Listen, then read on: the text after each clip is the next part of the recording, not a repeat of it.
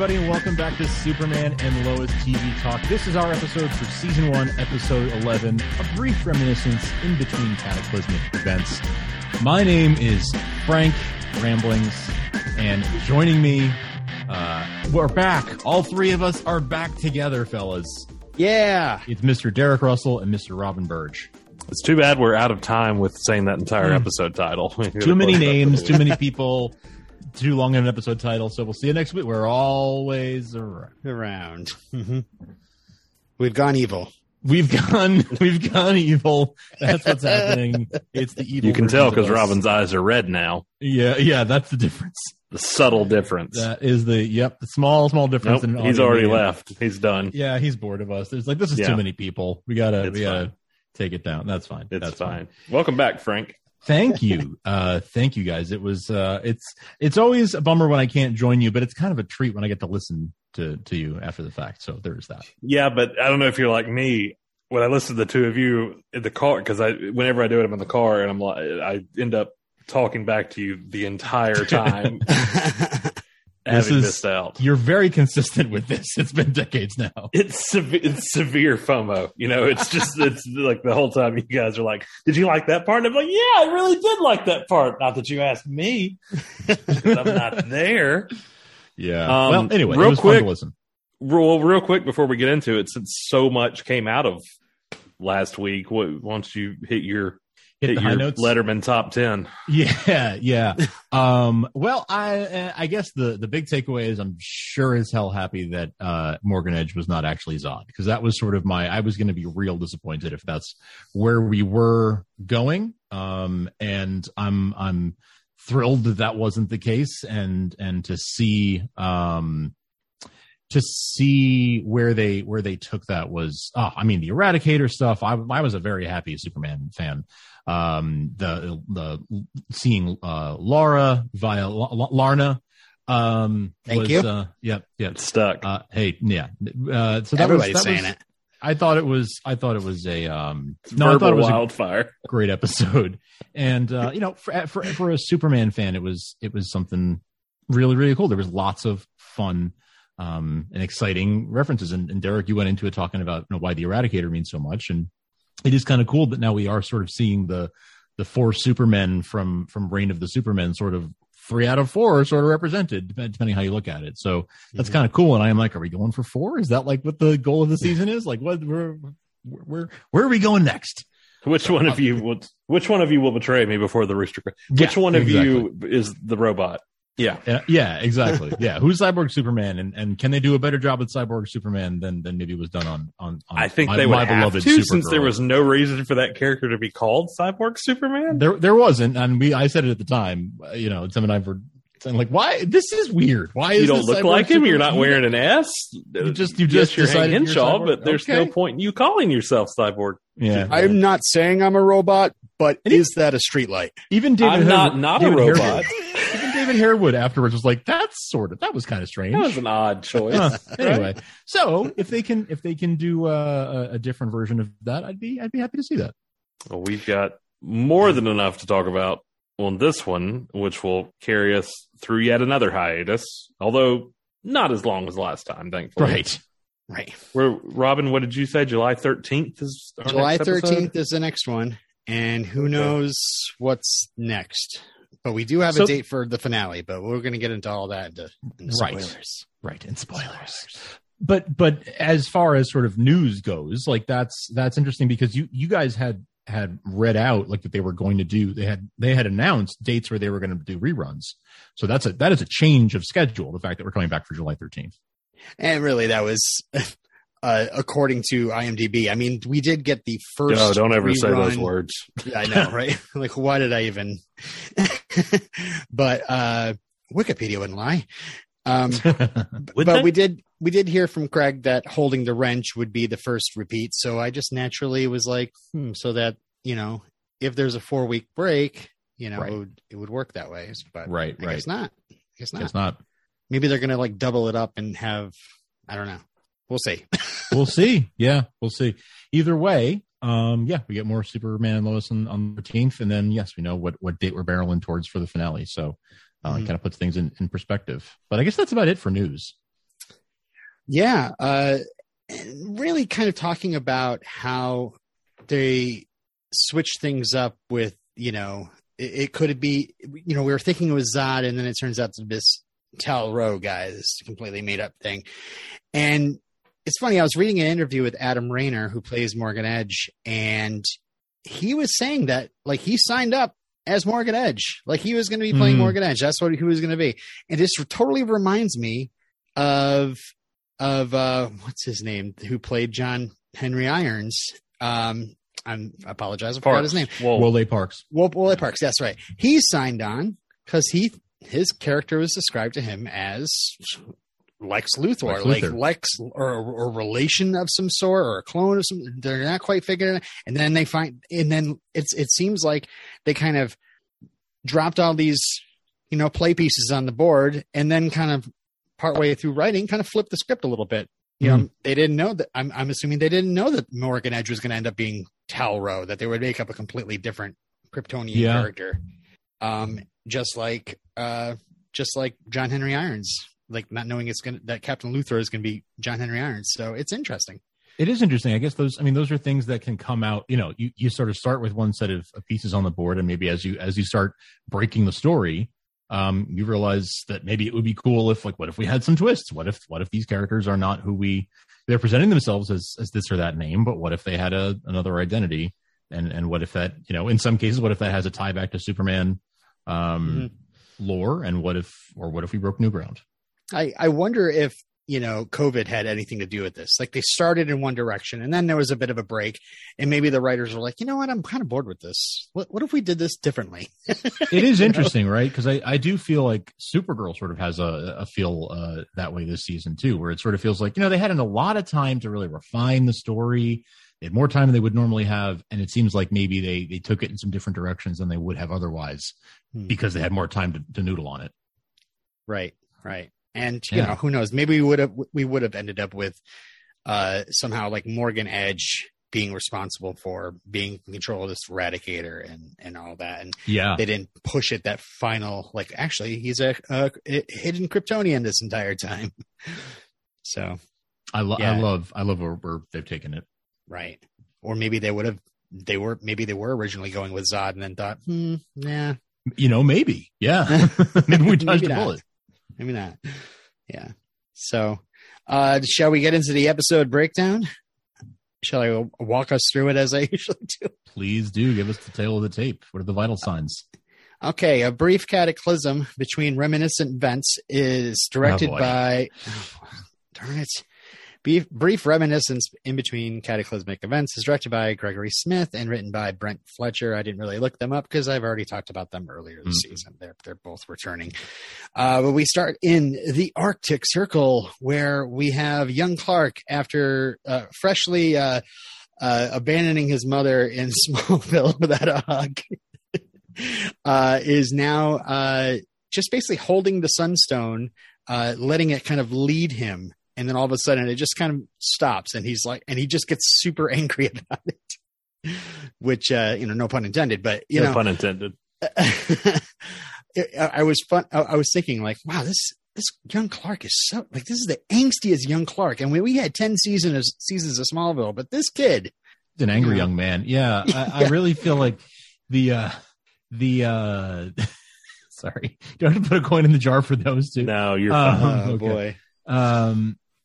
Yeah, he's dollars. Go ahead and say this up front. Any Bo Burnham references, $1 goes in the jar. Oh boy. Okay. Yeah. I do. Robbie just got out his wallet.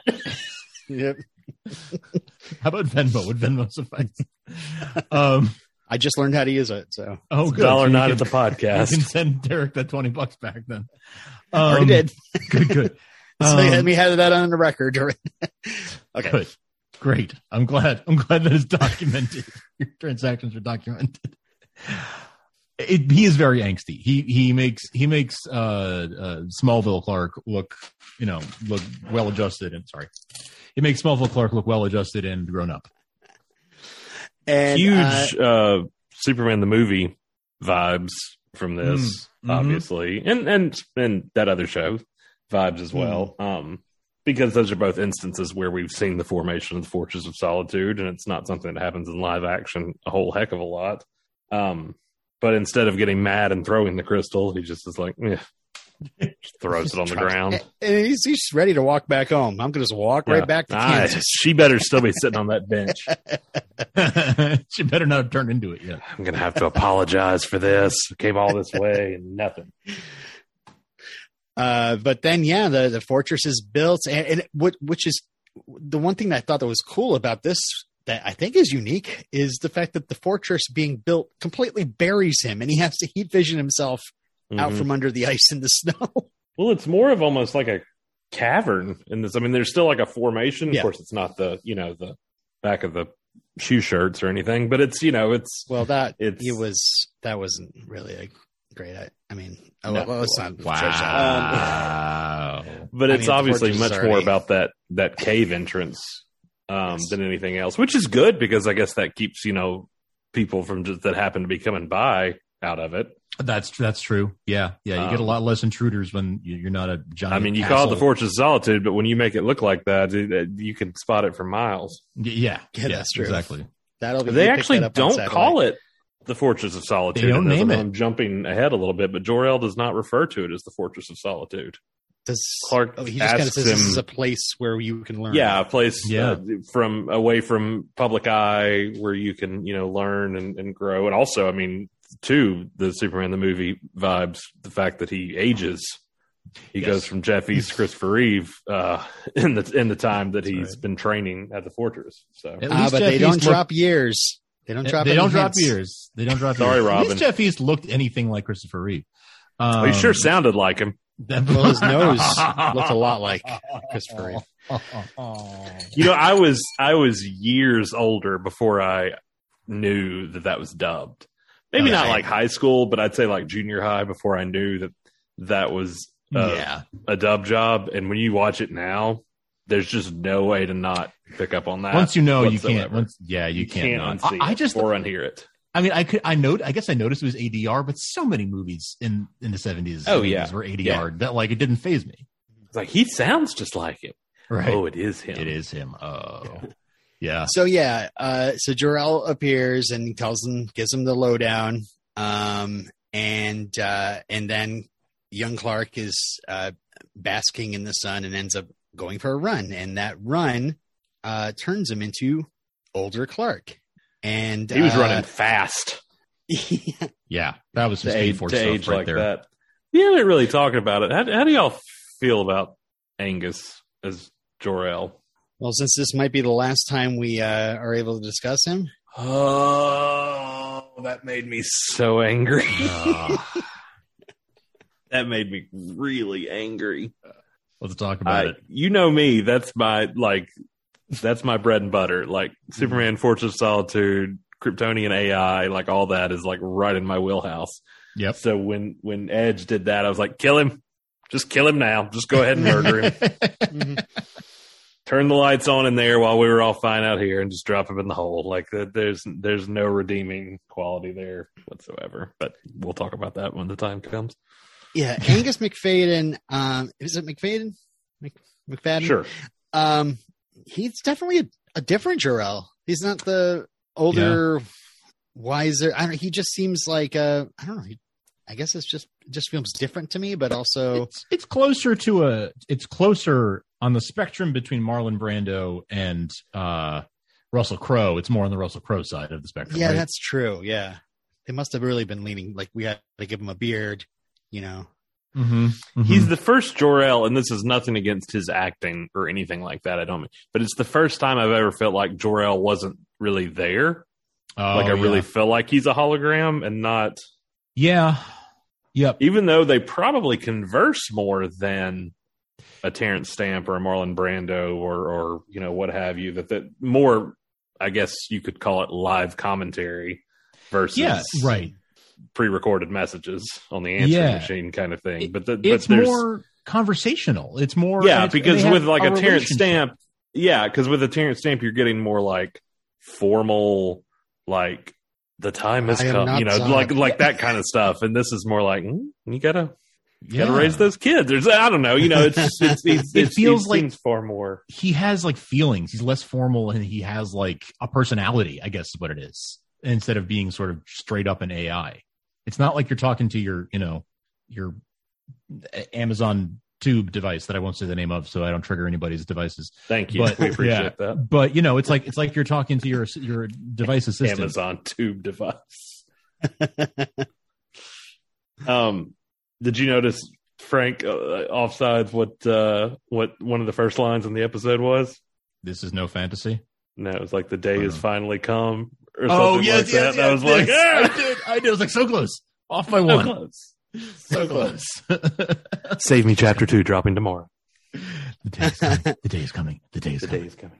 All right. So, young Clark turns into the Clark we know, Tyler, and then he takes flight. And I texted you guys a couple of GIFs, and I was just like pure joy, just rewatching just the GIFs of Tyler flying and being just really communicating how exciting it is to learn that you can fly and being able to control flight. And even lets out a woo, which I thought was great. It's so fun. I mean, some Donner pulls, some Snyder pulls, some of their own pulls, definitely. The shot of him morphing into Tyler was pretty good.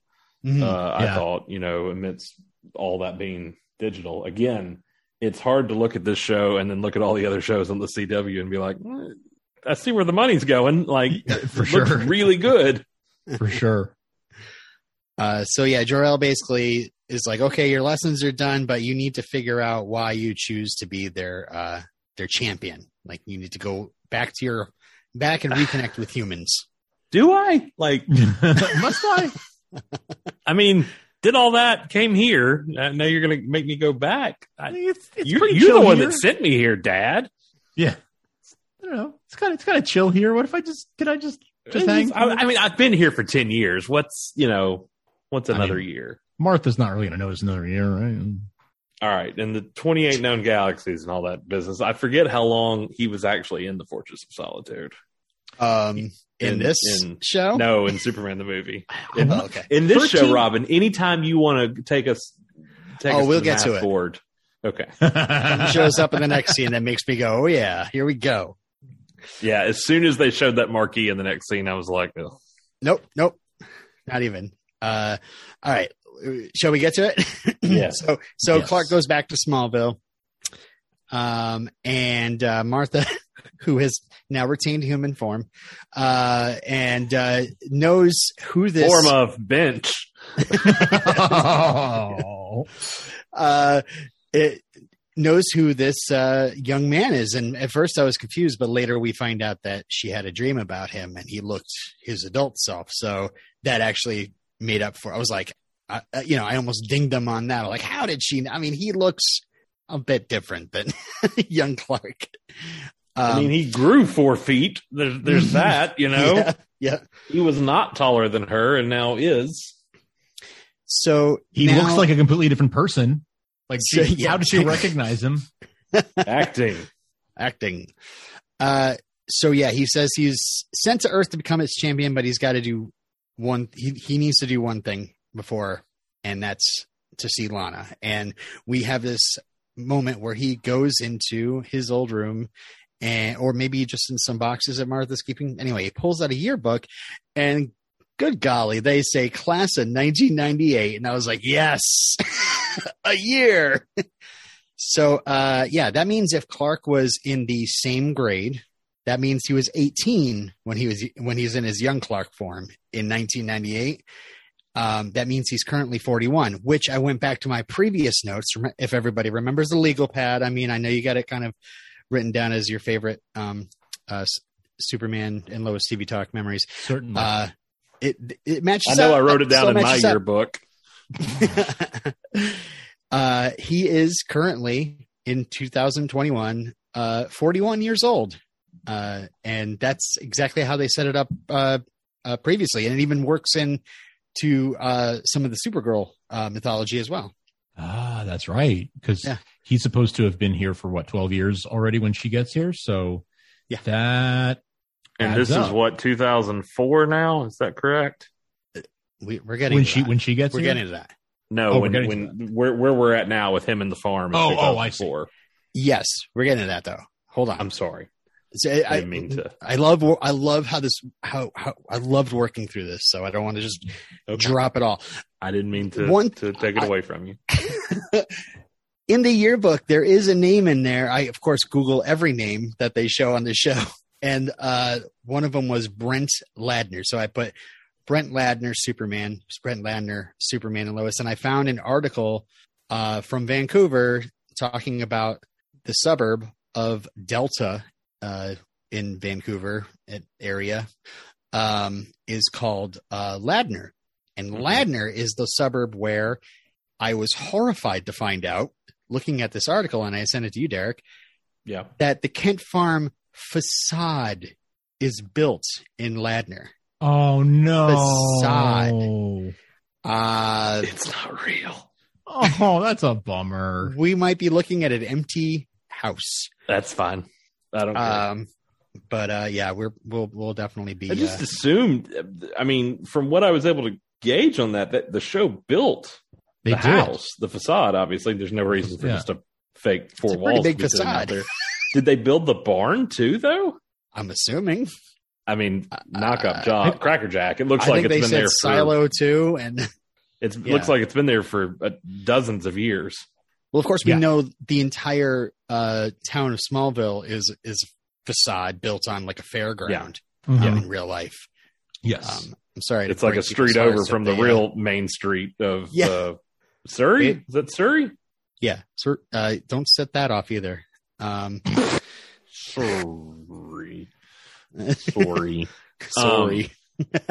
It's a street over from downtown Smallville from Smallville. Yeah.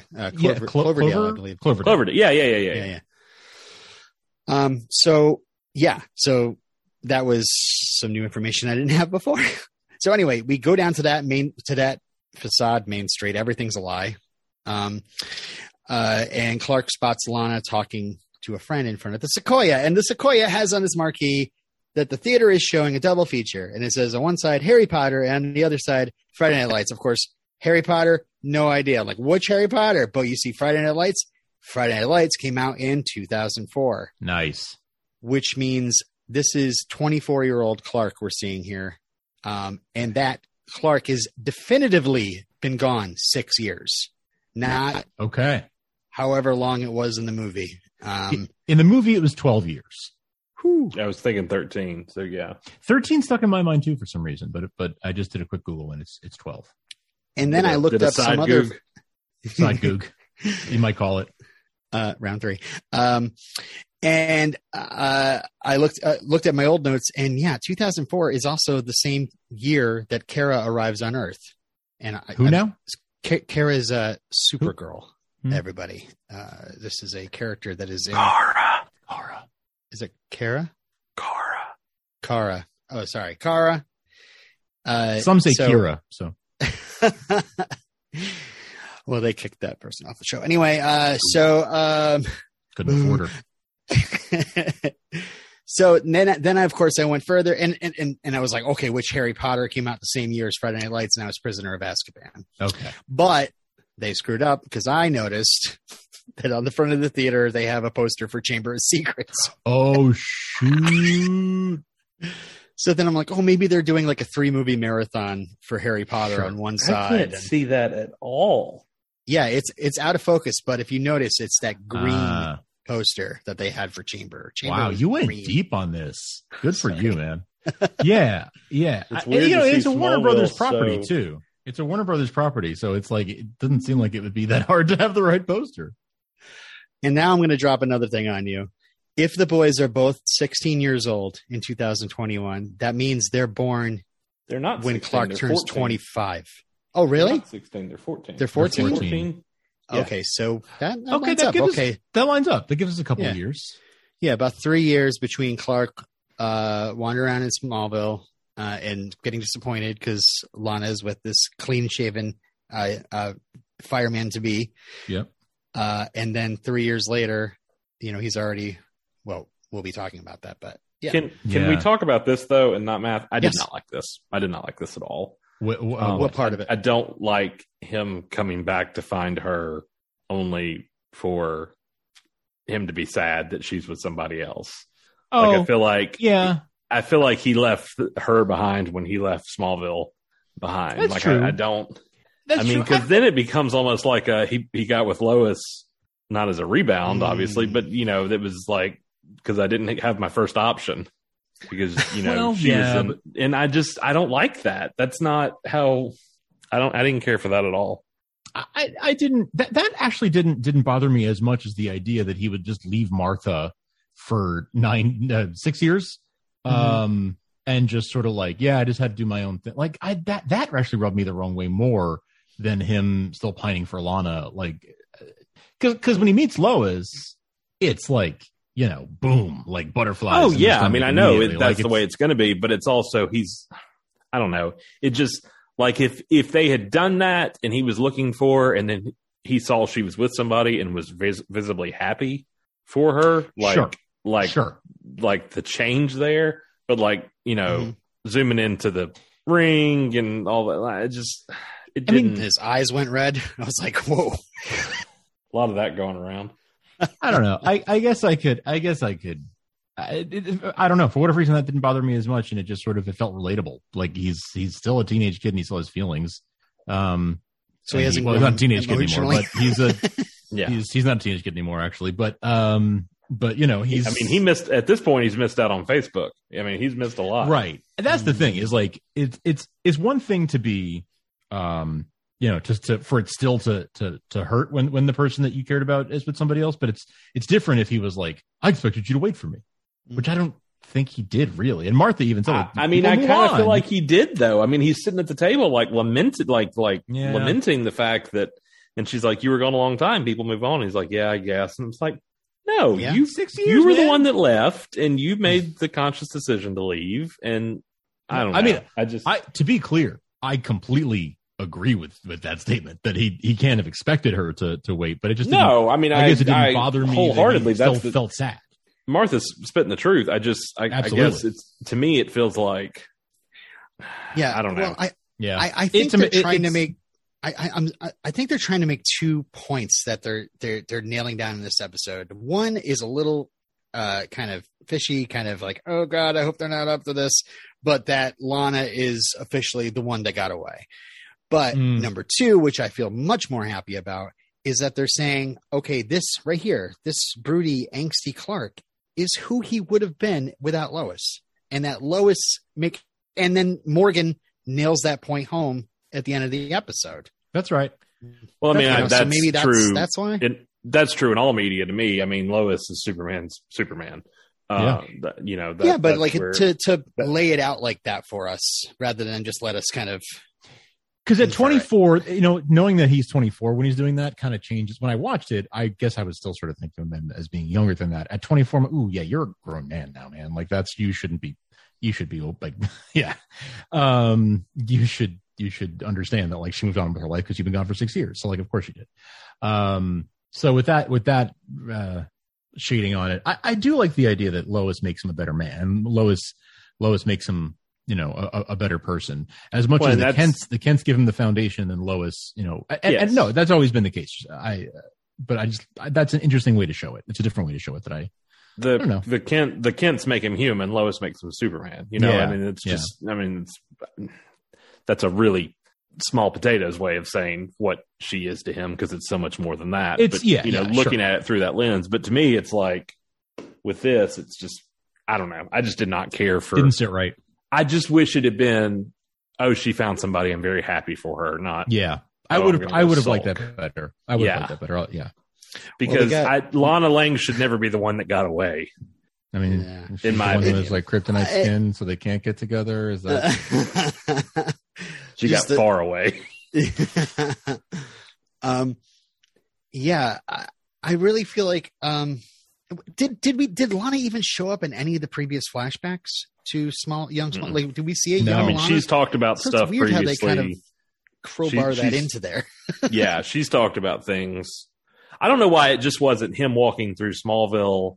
I don't know why there was this destination thing of having to go see her. I don't know why he couldn't have just been walking down Main Street, seen her, got excited to see her, and then saw Kyle run up and hug her. And that's true. It is weird that he was like, and just be like, very happy for her, keep on walking. Like, why did it have to be this? I've come back for her kind of thing. That is weird. That is weird that he knew to find her at the theater. Like, yeah, actually, that is very strange. Well, moving on. Clark. Sorry, I didn't mean to bring us down. No, it's okay. Clark is brooding, and Martha decides to cheer him up by showing that she's made him a costume that she dreamed about. What do you guys think about that? Like, she dreamed about him as this man, and that he was wearing this outfit. It was a little. I mean, it was cute, I guess. I don't know. It was a little strange for me. I don't know. Maybe that's just the way I'm imagining it. It gave me shades of the ending of Man of Steel with him pretending to have the cape on and Jonathan watching him. And of course, then in the next movie, it's like this was just a dream of a farmer from Kansas. I was like, no, he told you not to do any of this. He told you to not show yourself to the world. He died for it, Mr. Coach Klein. It does feel like they are kind of cloaking Martha in this weird dream space thing, like how in the pilot it's this whole thing where Martha is like calling to Clark from her deathbed, but also like sets up this mysterious, like, it's time to come home, and now she's, now we go back and she's dreaming about him and as this hero. And now she's telling him it's time for you to go save the world. It's interesting what they're doing with Martha on this show. Did you notice some of the stuff in the trunk? When she Yeah. pulls out the suit. Yeah. I noticed the little rocket from the pilot that he Yes. knocked through the walls of the house, the I facade. didn't realize that. Good. And there's like a Metropolis baseball cap and a few other Meteors, and glasses. There's some for glasses reason. in there, and I'm like, I never understand the glasses on the kids. That was one of my biggest gripes with Superman Returns. It's like, why does he have glasses? Yeah. Never makes sense to me. It doesn't. Yeah. It doesn't. Yeah. So she unfurls the cape, and that was interesting. She was holding it, and it looked like she was just holding the cape, and I was like, "Oh, she made him a cape." It almost looked like a tunic the way it was folded, like it cut in, looked like a Star Trek uniform, kind of. It sure looked like a red Carhartt jacket at first glance. Just saying. Gonna need something on the Like, chest, though. We're doing this, huh? Yeah, right, exactly. So we then go to Metropolis, and we have bumbling lost Clark. And I don't know, this kind of lines up with, this is not a personality. He's just, he's in the city, and he's a guy from Kansas, Do you know where the street is? Does anybody know where he's just walking around and hoping some kind stranger will tell him how to get there. Yeah. It's not really, mild-mannered, bumbling Clark facade. It's true fish out of water Clark. Yeah. Yeah. I always prefer that. I always prefer that over the like, oh, he's putting it on. Like I actually kind of like the like, no, he's just he's a little bit of a dork. He's actually like a little bit of a dork. And he really, I mean, even in this, he's not putting on, I mean, he's out on the street just talking to people. He's not in the planet pretending, slunking over or anything like that. I mean, this is him. It's not a bit. This is Clark. It's not a bit. He's just trying to find the apartment that he's going to rent. And funny enough, he's looking for Mill Edge Avenue. And I was like, Mill Edge? Maybe that was the first hint that this might not all be real. But I don't understand why they said Mill Edge. And just a way to hide Edge in there, You're reading too much into it. No, everything means something. I think they're at the corner of Russell and Glosson. Clark, here's tires squealing, and here's a driver say the brakes are out, and then steps into an alley, and he walks past the phone booth, and I was like, no, and does the shirt rip and takes off to this guy. I didn't realize what was coming later, but what an awesome shot.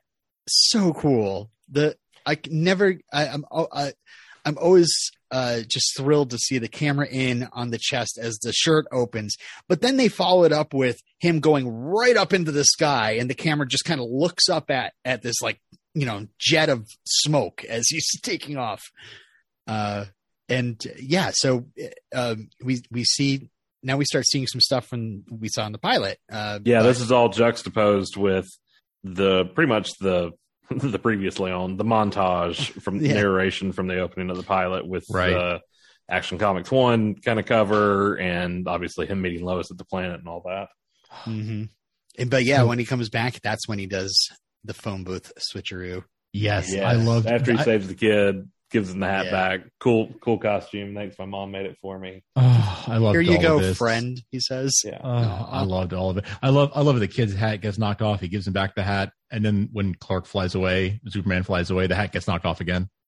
Well, and we kind of assumed from the pilot that this would be, especially since it's A, the Fleischer costume, and B, the green, kind of mobster car.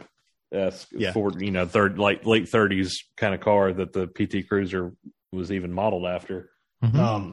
That this was going to be his first appearance, right, as Superman, and as it turns out, it seems to actually be his first appearance. Turns out as Superman.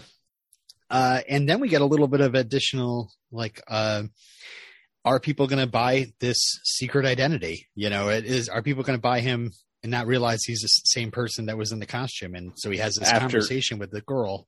After the phone booth. Yes. After the phone booth spin. Say, Jim. Woo. I was so happy. And that's good. I like that. I think that's one thing that leaves a little bit of a foul taste in my mouth for the 78 Superman, which barely anything in that movie leaves a foul taste. But the fact that he goes to the phone booth and it's not like a real phone booth and it's like, oh, that's a joke. And I'm like, no, it's the first Superman movie. It should be a phone booth and he should do the switch in there. I get it. It is. They're being modern and meta. Yeah.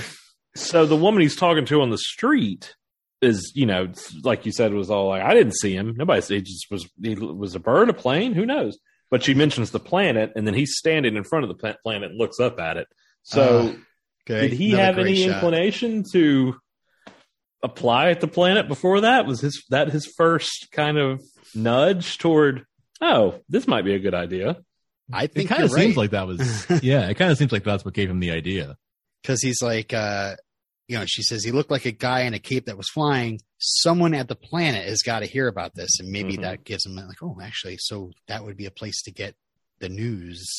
Well, obviously. I will say of all of this that's coming, I'm glad it was not a retread of things we've done previously. I really enjoyed some of the new spin they put on. Him at the planet, him and Lois. All that. There were a few things that made me scratch my head, but we'll get to that. Okay, so he goes and applies, and Perry says his resume is a cry for help. He's looking for cub reporters, not lost puppies. Because Clark's experience, of course, is his high school paper. Right. And then so Perry gives him, he's like, all right, fine. No health insurance, no overtime, and you have to pick up my dry cleaning. I kind of wish the no health insurance was a bigger joke. Because I feel like it was just kind of brushed over. I feel like that could have been a whole lot funnier if it'd been like, well, there's no health insurance. Be like, I'm good with that. True. Don't need any. I feel like it was just a little more subtle than it had to be. But I would have appreciated more of a sting on that punchline. That's true. That's a missed opportunity there. And then because the no overtime doesn't really apply, but the no health insurance was right. Surprisingly, not going to be a problem, Chief. Yeah, what did you think about this, Perry? Immediately he's up and out on the newsroom. He's rushing out, and Clark is kind of trying to keep up with them. I thought that's Perry. Perry goes. Perry is on the move. Perry is walking, which is funny to me later on when he's like, "This isn't a track team, Kent, or track and field, or whatever he says to him when he's running out about to change to go save Lois." But I love that we at least got some Perry because we only got that one that happens here in a second when, again, they juxtapose a lot of this really well with the stuff that they shot for the pilot. And we only got that one quick corridor scene with Perry, and that was it. And then when we catch up, however many years later, he's already been fired or retired. So, yeah. We see the first meeting between Clark and Lois that we saw in the pilot. And then, he's following her around and they run into Ron Troop, who's showing him a picture of a mystery man flying a boat that was sinking off of Hobbs River. And that photo was taken by Jimmy, he says. Yeah. And Hobbs River. Anybody else? Is it funny that Jimmy got a reference before Kara did? on this show. Oh man. Oh, that is sad, actually. Yeah. Kara hasn't even landed yet. She, maybe. I don't know. You're the math guy. We're close. Yeah, we're close. Any moment now. Any minute now. Maybe she's just gonna be a pair of boots in the corner, just like he was on her first season. He just starts messaging her. He's like, who the hell's this? I told you never to call me here. Yeah. But you were saying about Hobbs River, Frank? Yeah, Hobbs River is a Metropolis fixture in the comics. Hobbs Bay, Hobbs River. So yeah, it's a little thing from the comics. So yeah, Lois starts to tell Clark she's like, everybody's trying to get the scoop on this new guy, but nobody's paying attention to the systemic issues that's bringing down Metropolis. Everything can't be just sealed up with a quick rescue. And again, this is Lois making Superman. I think this is like he's doing all this stuff that's quick rescues, but not really thinking about the seedy underbelly of right. Metropolis. Maybe, I don't know. Ongoing problems other than cats stuck in trees. Right. Because he said, he's like, I hadn't even heard about this. Yeah. Had you read Superman Smashes the Klan last year, then you would. Yeah, this wasn't familiar to me at all, but I was very surprised to see Nazi symbols coming out. And yeah, these just not some sort of trench coated metal masked guy with Nazi symbols. Was doing arson attacks against minority owned businesses. And I actually saw that this might be the same symbol that Uber Kara was wearing. It is. Yep. It's that same from the crossover a few years back where there was the whole evil universe. Was the SS patch or the SS whatever. patch? Yeah. Yeah. But they've been using that in the Arrowverse in lieu of a swastika. Like that's been their Nazi symbol. How did you feel about Lois not really caring about Superman? I think that's I think that was a great path to take, because usually, Lois is like fawning over Superman, like goo-goo-eyed over Superman and not paying any attention to Clark. But here we have it the other way around. I mean, I almost was like, is it just her intrinsic need to get a story down? But she was like, I'm too worried about my own stories, to be chasing this one. And I don't know. I liked it. We'll talk more about obviously when we get to the interview. But I liked that, she was, boys and their heroes, that kind of thing, like just brushing the whole thing off. Like we have actual bigger problems here than somebody picking up boats and stuff like that. Right. And all his nonsense is drowning out the real news. Yeah. Yeah. I kind of like it from the point of view of Lois being this hardened reporter who is very motivated and very ambitious and sort of being so caught up in the work that maybe she's missing the biggest story of all time right under her nose. I kind of like that as like, because it's not until he comes into her life that softens her and turns her life around, right? Because she was and it's sort of fascinating too that, I mean, based on dialogue, it's somewhere between 6 months and a year before they ever even actually meet, which was interesting to me. Mm. But yeah, I like the idea that she's not so story hungry. It's not Lois about, having the byline. It's Lois about, uncovering truth. Yeah. And, that his truth's great. And, everybody in here is fighting for that truth. I'm going to focus on the truth that's not getting told right now. Yeah. Champion of the oppressed. Yeah. Yeah. And, we've heard Bitsy talk in like interviews about how important it is to her, portraying journalism and fighting for truth and all that. So I think it's great that they're holding it up. Yeah. We see a little bit of Lois kind of, getting snapped out of her usual, her head down, busy, and nobody paying attention, because all of a sudden this, nice guy in glasses says, "How can I help?" to her, and that's that little bit of a crack in the. Yeah.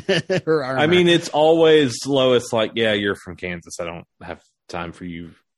I mean, there's flirting. Yeah. Because obviously no matter if he's slumped over and has glasses and parting his hair or not, he's still attractive, whether it's Christopher Reeve or, what have you. But there's always some guff's not the right word, not tension. I don't know, but there's like strife, and it's self-inflicted strife. Like she's doing it, but she almost has that more with Superman than she does with Clark, because she's very kind of standoffish with him when they first meet a little bit, when she's usually that way more with Clark than she is Superman, but they kind of reverse that. I kind of like that reversal. You know, I kind of like, I feel like it's very often we see portrayals where I feel like Lois is can be kind of a jerk to Clark at times, because she's sort of looking past Clark to Superman. And Clark is just sort of in her way, you know, it's sort of like she's trying to walk around the Daily Planet and he's bumbling all over the place and dropping things and you know, getting in her way. I like a Lois that likes Clark, that is like into Clark. I always have, or not even just into Clark, even just like colleagues with Clark, you know, like a Noel Neal or Phyllis Coates, like they were just colleagues, but like they weren't like Clark, you idiot. So I prefer that version where they're at least colleagues or friends.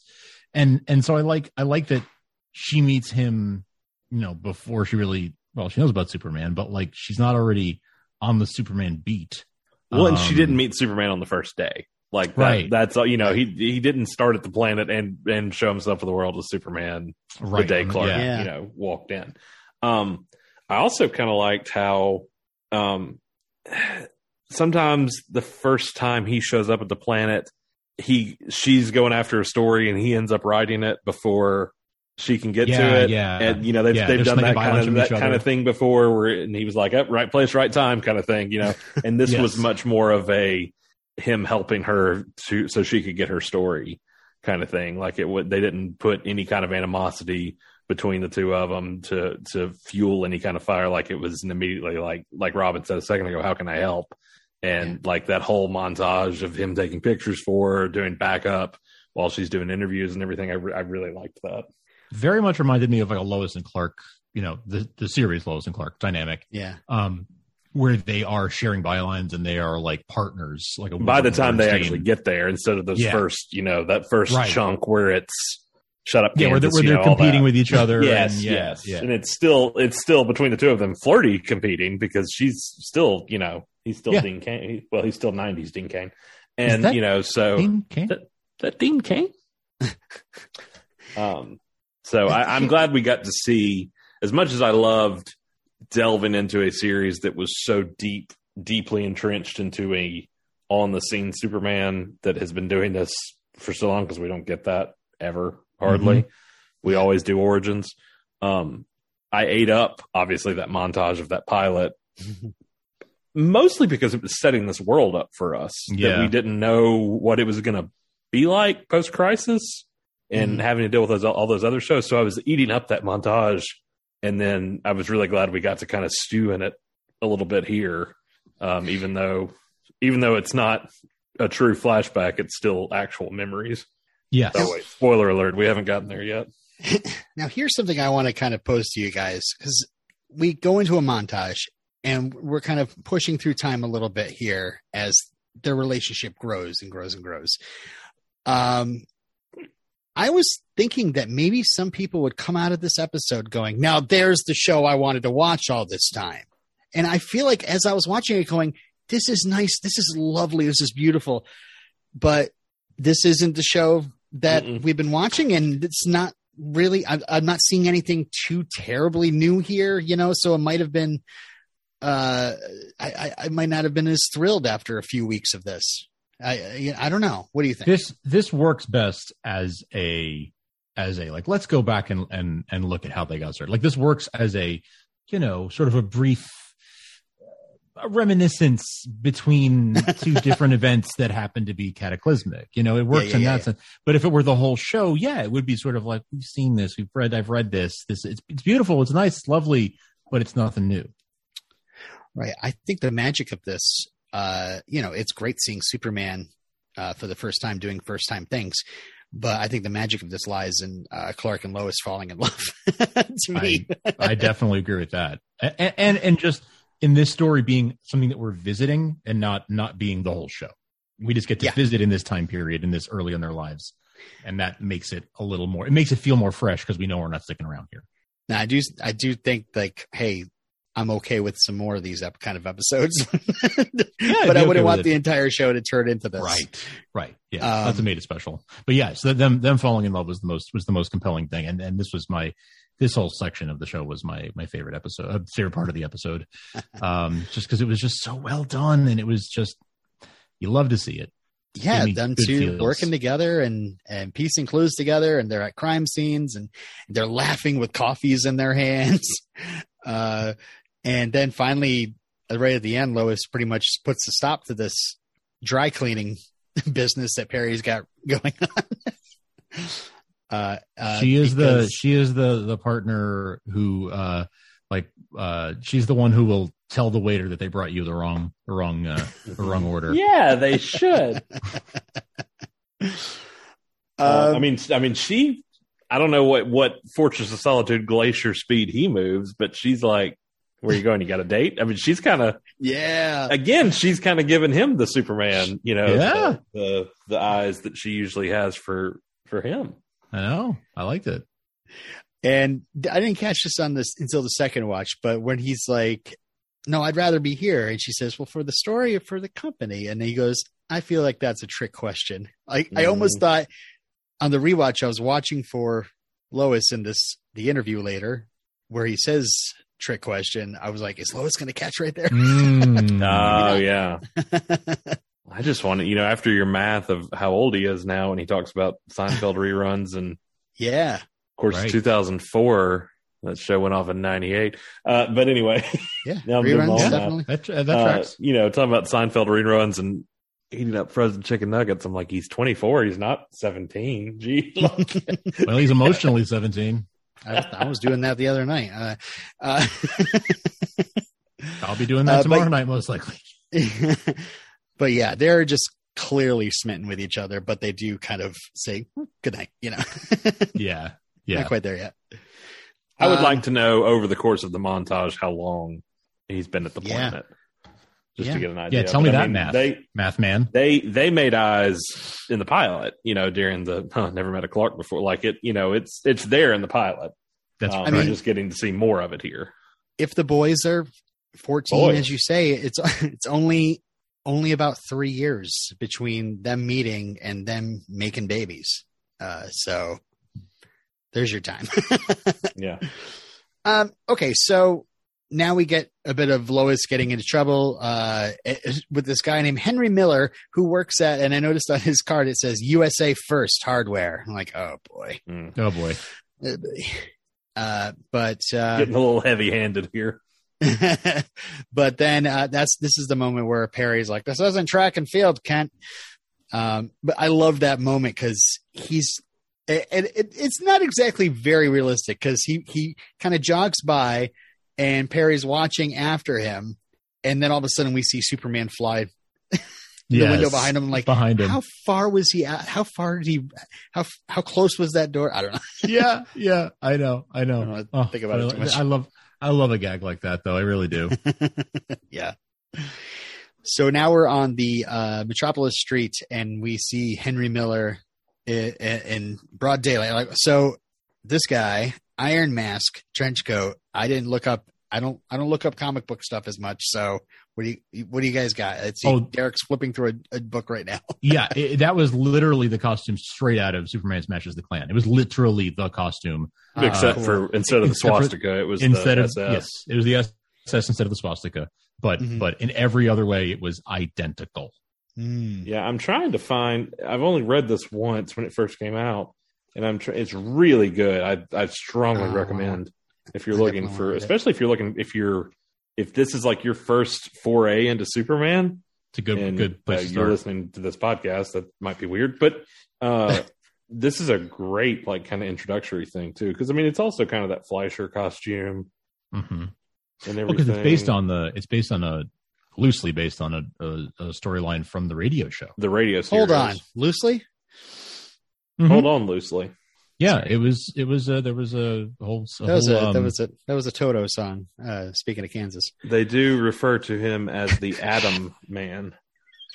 Does he have the same MO here? Is he setting businesses? Look at that, fire? Robin. Yeah. Yeah. identical. Yeah, for sure. I mean, that's straight out of. Is he setting minority-owned businesses on fire? Is he trying to, push It the would appear that way. Nazi agenda in the comic? Yeah. I mean, Tremble, American scum! Tremble for the might of the Atom Man, avenger of the master race. There you So go. there you go. oh boy. Yep. Excuse me, Mr. Atom This Man. guy. Lois Lane, Daily Planet. This is my associate, Jimmy Olsen. Hiya. Here, I'm just going to sit here and read the whole thing to you. Yeah. And then, Read us a bedtime story. like it's elementary school, and then I'm going to turn the pages to the Zoom camera so you can watch.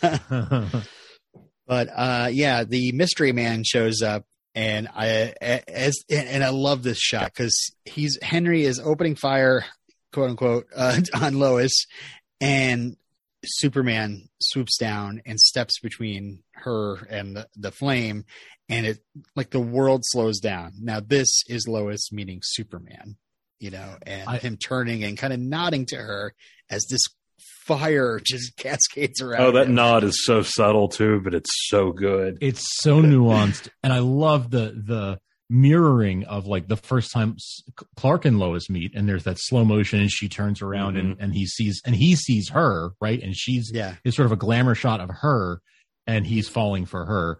But here it's the reverse, where it's her seeing Superman, and like as much as we haven't really, they didn't really make much of her being as attracted to Superman as she was to Clark. Here it's that same shot, but in reverse, where she's noticing him. And it's the same camera work. It's the same like slow-mo effect. It's just the mirror image of those two meetings was really neat. Oh, nice. I didn't even notice that. He stops the flamethrower with freeze breath, takes care of these, your classic, who you're going to save both at the same time. Of course he is. He's Superman. Yeah. And then of course Lois knocks him out with the little stun gun and says, "Who's the hero now?" Because this guy is like, "I'm the hero." Why didn't that first grenade explode? I don't know. wasn't sure about that. Maybe he in blew an it up with his earlier heat draft, vision. He blew it up with his heat vision, and I was like, I feel like that should have blown up. What I really wish would have happened though, when he comes out, he gets blown to that building with the second one because the explosion takes him back, and then everybody's clapping as he walks out. I really wanted all that applause to be for Lois. Having tased the guy. He walks out like hand up, thinking it's him, and they're all crowded around Lois clapping. Oh, that's funny. Great. Dude. Nice. Yeah, I was wondering maybe the grenade thing is like there was like an earlier draft that they cut the line out or something where he's like, one of these is a dud, Right. Like, This is also the first moment in the episode. I kind of felt like it should have happened before then because I guess you get so kind of bought into these flashbacks that you're not thinking about what just happened last week.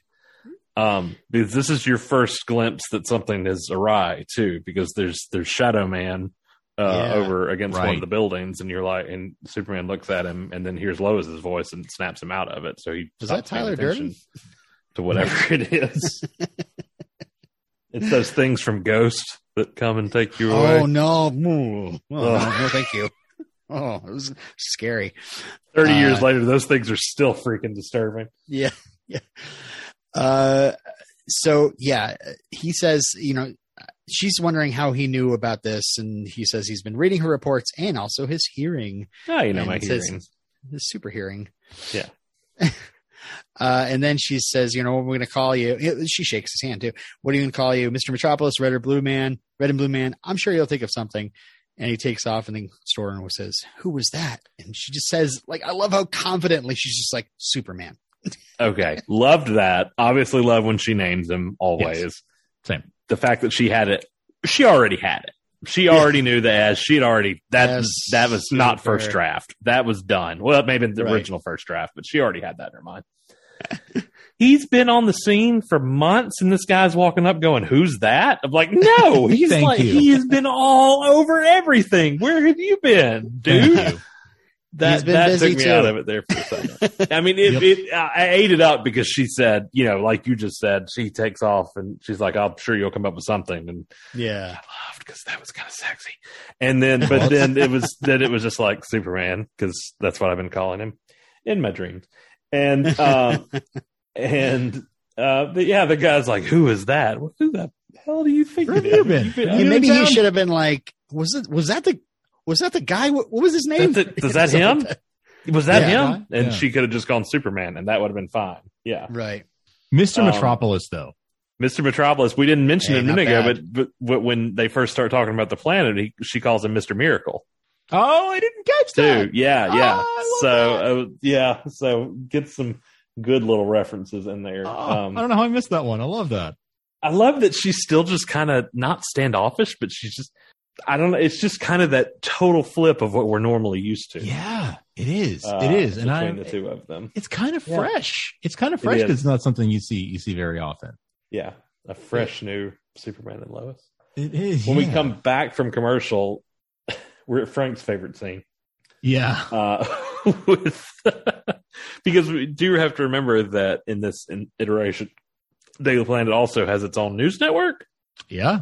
which is kinds of Byrne era-ish. I mean, obviously, Yeah. when we, that became a thing in the comics for a little while, that the Planet was a TV. GBS. Yeah. The Galaxy Broadcasting System. Yeah. WGBS. And yeah, they were on TV. Clark and Lois were news anchors. We've worked that in some here. Obviously, that happened before Edge, but even It's way a back nod. here. And An acknowledgement. Do what? It's Yeah. an acknowledgement. Oh yeah. We're assuming this is 2005-ish now because she does say Thereabouts. that he's been on the scene for about a year in this interview, which she's doing in front of cameras. He's being televised. This isn't just the normal Lois Lane, I spent the night with Superman print Right. interview. This is straight up the two of them sitting down in front of a camera for this interview with this fake microphone sitting between them. Yes. As a podcaster, I'm like, no. Yeah, that is disrespectful to my mic setup. It was now, more Robin, like what a do you- it was more like a Go ahead, late night Frank. talk show mic on the table. Yeah. It was just sort of there as a prop. Now, Robin, I said a second ago, I kind of feel like we're probably around 2005-ish now because she makes the reference of him being on the scene for about a year. Yeah, she says since you have appeared in Metropolis over a year ago, so 2005. There you Yeah. go. And she's asking some hard-hitting questions. She wants to know where he came from. Obviously, we learned planet Krypton was destroyed. Pod that I escaped in brought me to Earth, and she wants to know where exactly on Earth. He's like, I'm not telling that just now, which comes in handy in a minute when she asks about the American way, and he's like, I feel like you're just fishing.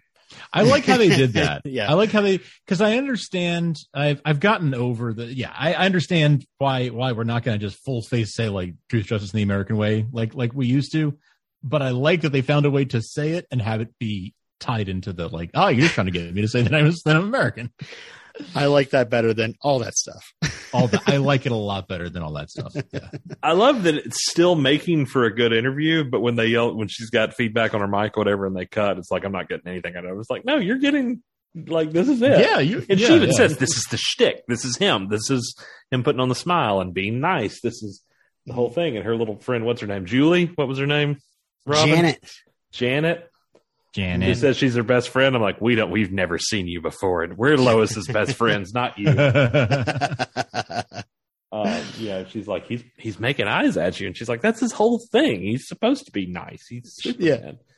But, she admits that she's in love with Clark. Like she says, I don't have time for this guy because he's a doofus. He's a dork, but I love him. She says, Clark from the paper, we've been dating a couple months. I know he's dorky, but I love him. And by the way, Bitsy tweeted out that's something she actually made up on the spot. It wasn't even scripted? That was Bitsy right there. I love it. I love it. Which, I don't know. Sorry, Bitsy swoon. I know. Swoon moment. Bitsy, big Bitsy swoon. I did love Janet asked about Superman having super hearing because he's been hearing this whole conversation, and it kind of cuts to where he can be seen in the monitor looking at them and smiling. But if nothing more than for Steve Glosson, I wish he had just raised his hand and been like, ladies. Ladies.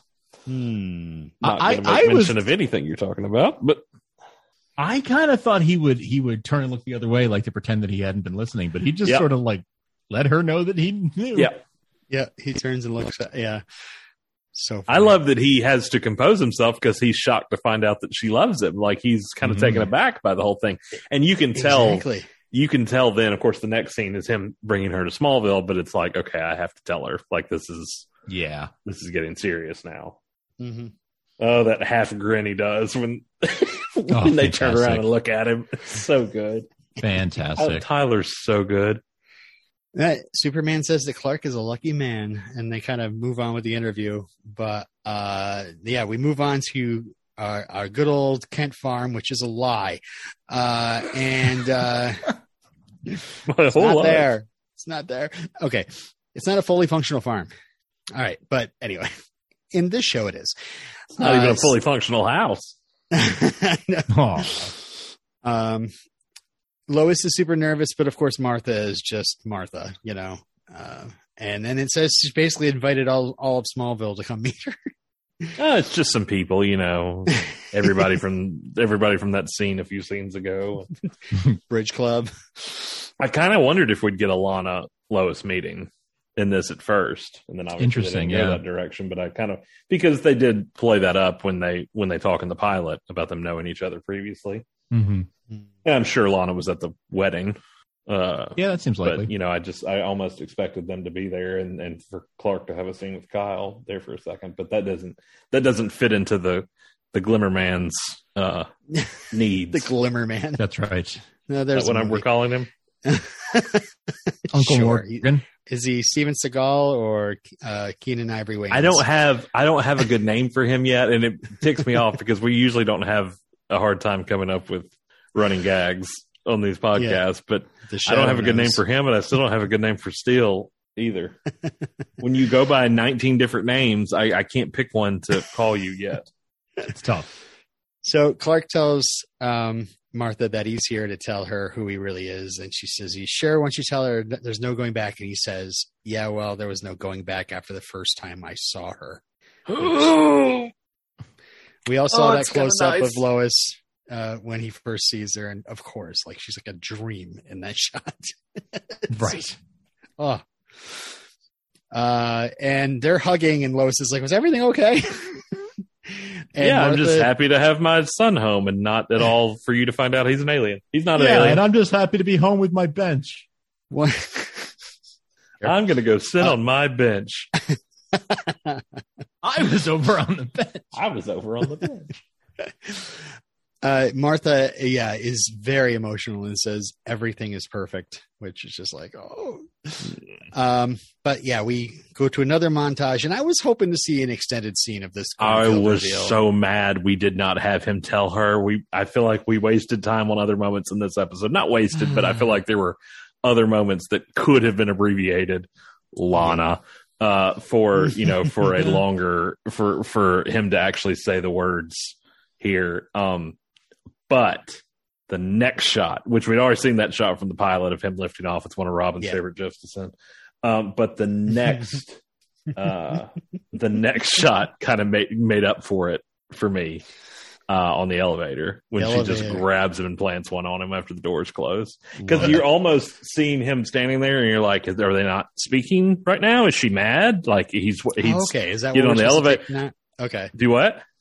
Well, I was wondering. I was going to ask you guys, like, is Lois like more like crazy in love with him now as she knows that he's like the whole package? I don't even know that it's that he's Superman, because again, I don't think she really cares. I think it's that that he trusted her. And that's it. Can I just say that the whole? I mean, I don't want to harp too much, but these two have not gotten. While these two have amazing chemistry on this show, and they do, and it just bleeds out the screen.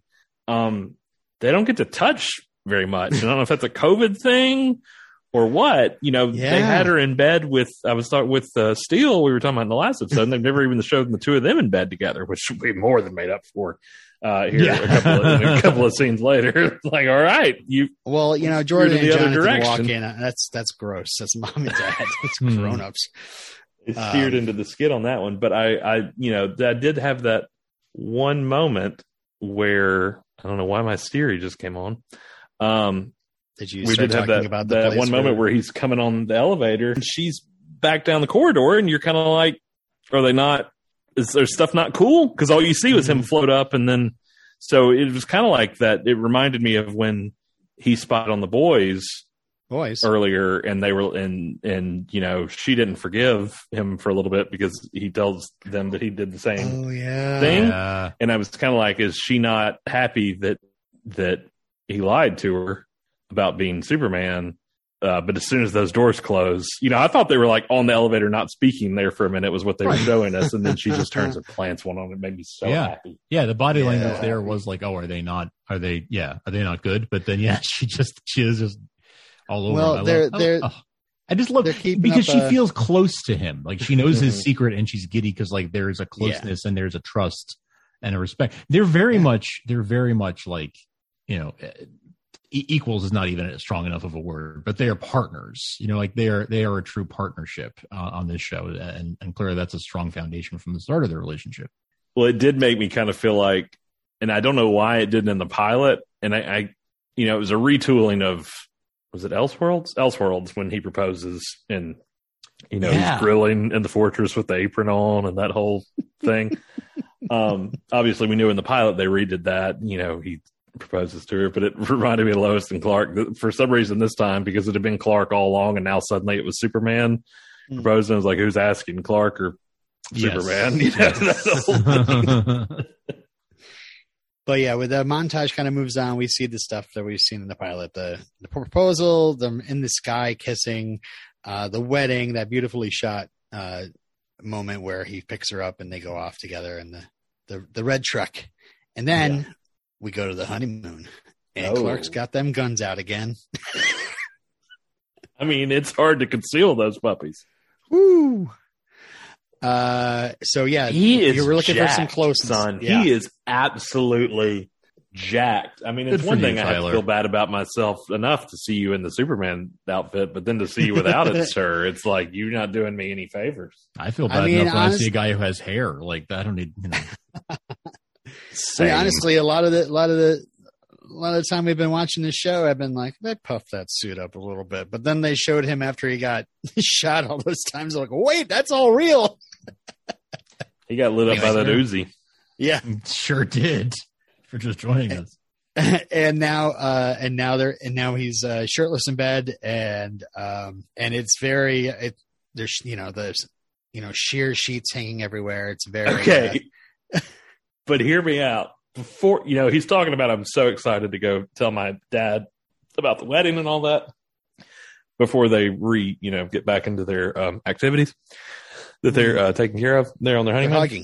They're hugging. It lingers just a second before it cuts to the Fortress of Solitude, and I thought they were going to start floating off the bed. If you go back and watch, like he kind of raises up just a little bit, and I almost thought they were going to have him, you know, in air. You were watching that pretty closely, were you? I might have been. What's your point? I might have been looking very closely. But these are my babies. I'm so happy for them. I was always hoping those two kids would get together. This line in here really makes me think of, like, is what I thought about while we were discussing the elevator scene and why she goes after him like this, why they kind of wait for the doors to close. Is that like where he goes, I kept this secret from everyone and I realized why I've been saving it for you. It was for you. And so we can have this life together. So it is their shared secret. I kept this secret so we could have this life together, which would leave you to believe like Pete doesn't know. Nobody knew outside of Martha and Jonathan until Lois, which makes that all the more spectacular between them.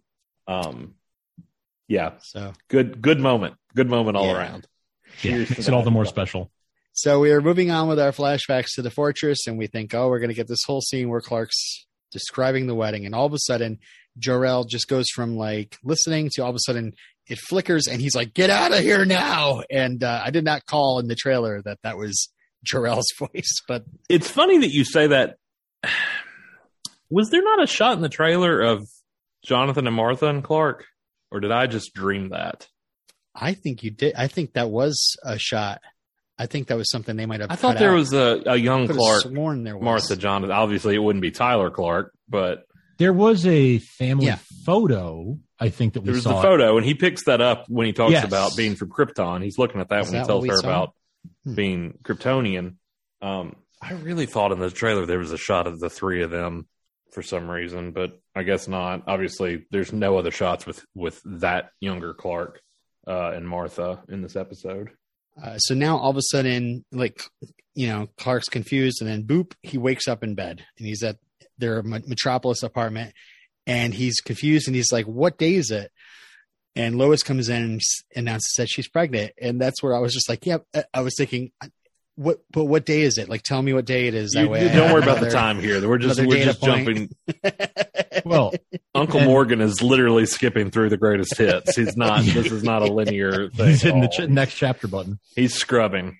Yeah, I will say, if there's one thing we could say about Uncle Morgan, and maybe what he has to do, how closely he might be in tune with us as hosts of this podcast, is that we're all big romance fans. We love this romantic tale, and Morgan, he took his time watching it just like we did. he did. I was like, you're hitting the high points too. Also, you stayed a little long on the honeymoon there, Morg. Yeah, Jarrell probably was like, nope. Zipped him out of there. Don't make me look.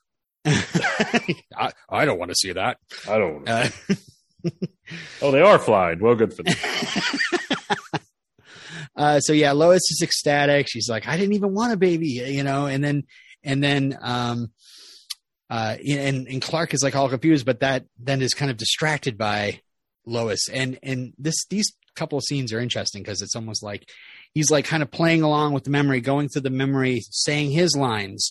And then he's kind of drawing him back into it. Like he's kind of getting lost in the scenario, but I love that it's just a placeholder. She's still doing it. She's still over there giving her lines when he's not responding to her at all. Like it's straight up like the holodeck or something. Exactly. Exactly. That is exactly what it's like. Yeah, absolutely. Yeah. It was sadly, eerie. Sadly, Lois does say that she wants a girl. So, there's a flash, and then suddenly we're in the OBGYN, and they're looking at the ultrasound. Boys. And I love Clark's Tyler's line reading, like, "Whoa, is that a, Can't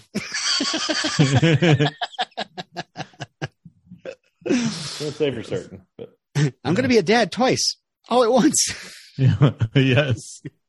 By the way, her telling him that she is pregnant, that's also retcon from the end of Elseworlds. Yeah. What's that other universe? Yeah. I love that when she asks the doctor to go get her some water, Clark's like in the background, like pointing at the screen, like, "Are anybody else looking at this?" Humana.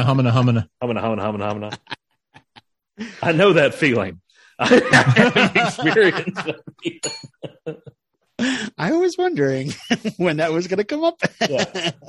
I know that one well.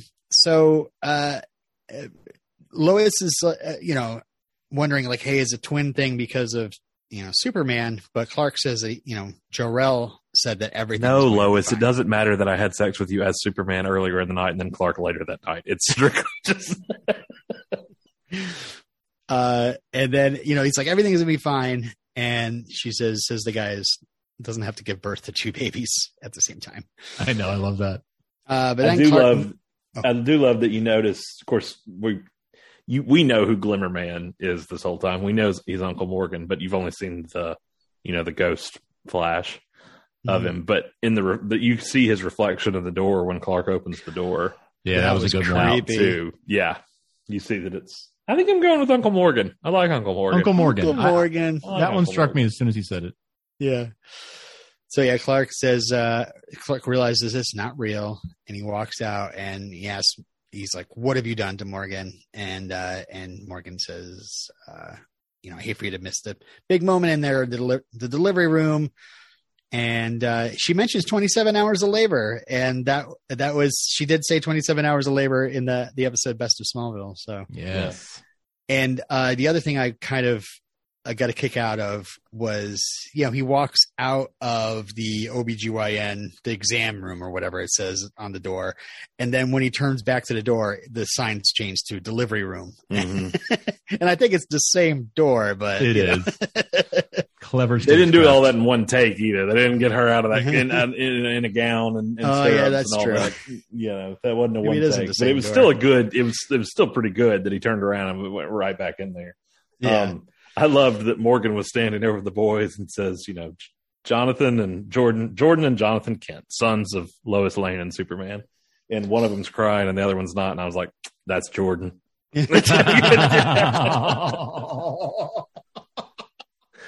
Oh, poor Jordan. Yeah. And just Clark realizing what's happening here and realizing that Morgan, like, this delivery scene, obviously a father would be freaking out about twins being delivered. And then, but he's freaking out. He's like, he knows everything. And this is huge, and it makes me think thank goodness Lois and Clark didn't have their own show during all of Clark's years as Superman in Metropolis, because I'm sure his secret's been spilled 7 times by now if they had their own show. But now that they haven't had their own, since they didn't have their own show during that, it's been safe this entire time. I pick up what you're putting down, man. Yes, absolutely. Absolutely. I love how carefully Uncle Morgan, by the way, phrases I would never harm a newborn. Never harm newborns. Teenage boys, on the other hand. So, boom, we're back in present day. We're in the fortress. Superman has a band on his head, which I believe is the thing that Morgan went into his dreams with, or his memories with. Morgan's wearing one too. Yeah. So. Terralock. You guys... Oh, sorry. Were you going to say something? I didn't Google, but that doesn't sound familiar to me. No. That doesn't... Obviously, there's lots of Superman history in print that I'm not familiar with. But one of Krypton's greatest scientists, though. You should know. Yeah, well... there's little things about this show that I absolutely adore. I mean, there's larger things too, but one of the things I've loved is every time they're in the fortress, whoever is talking has breath. It's cold. You could see, every time I've whether it was Jordan or whoever, I've really enjoyed that they've kind of stuck with that. It's a really good choice. It's a really, really it's also a duh choice. It's oh yeah, of course it's freezing.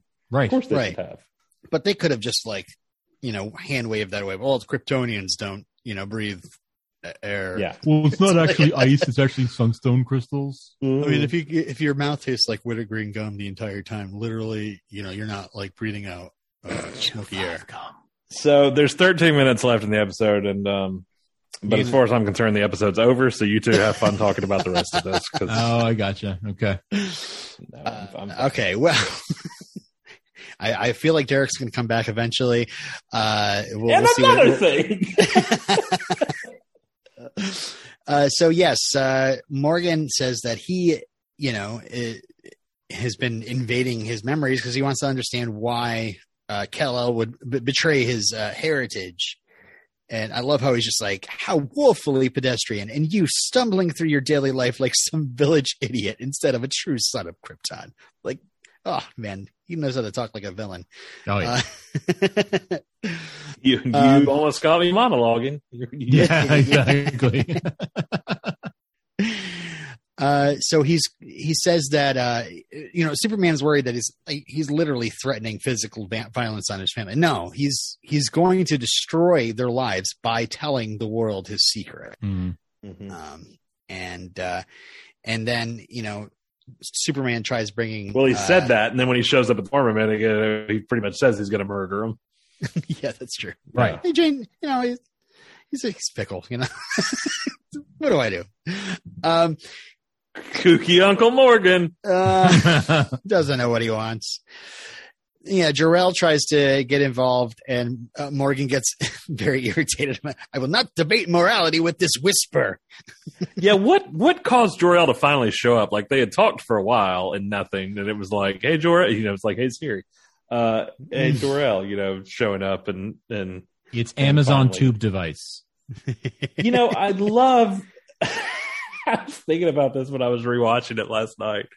He pops in And Edge is like, oh, I'm not talking to the Whisper. But when we get to the end and his dad shows up and he's talking about, that Whisper's fine.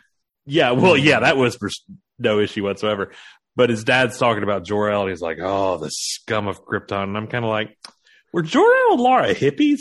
Like, I'm kind of getting this, like, Steven and Elise Keaton vibe all of a sudden, a little bit.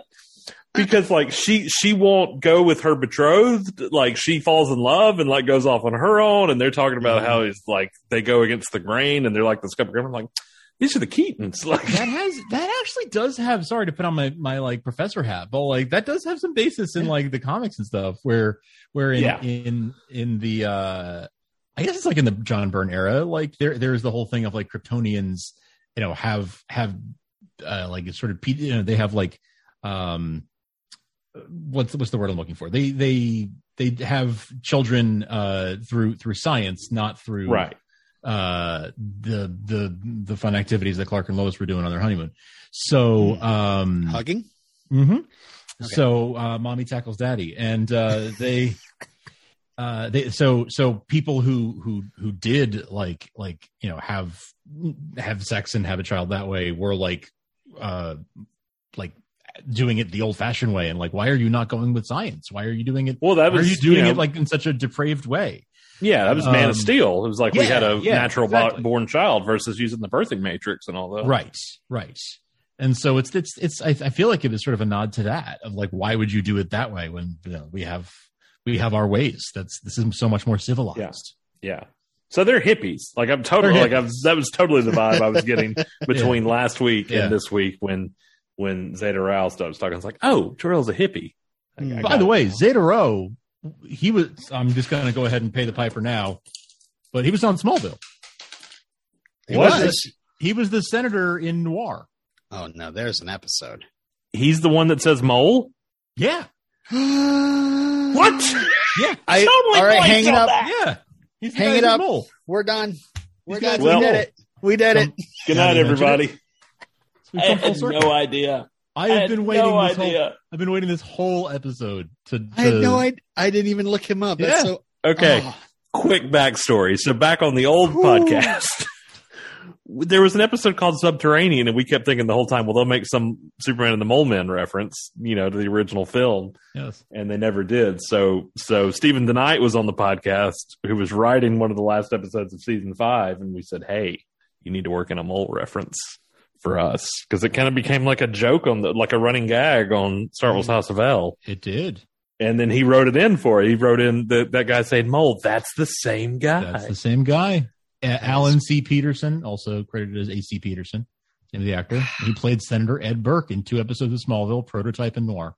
That's so funny. Mind blown. Wow. Wow. There you go. It didn't really make up for the end of the episode to me, but I'm still happy to know that. Thank you.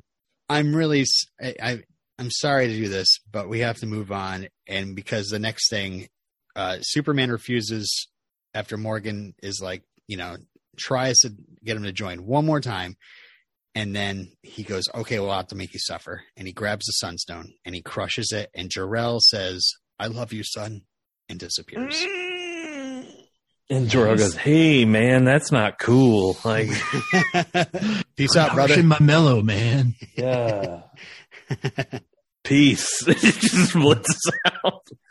That's just like point. Your opinion, man. That's just like, he's not even a hippie. He's just Lebowski. It's just Lebowski. Lebowski Jor-El.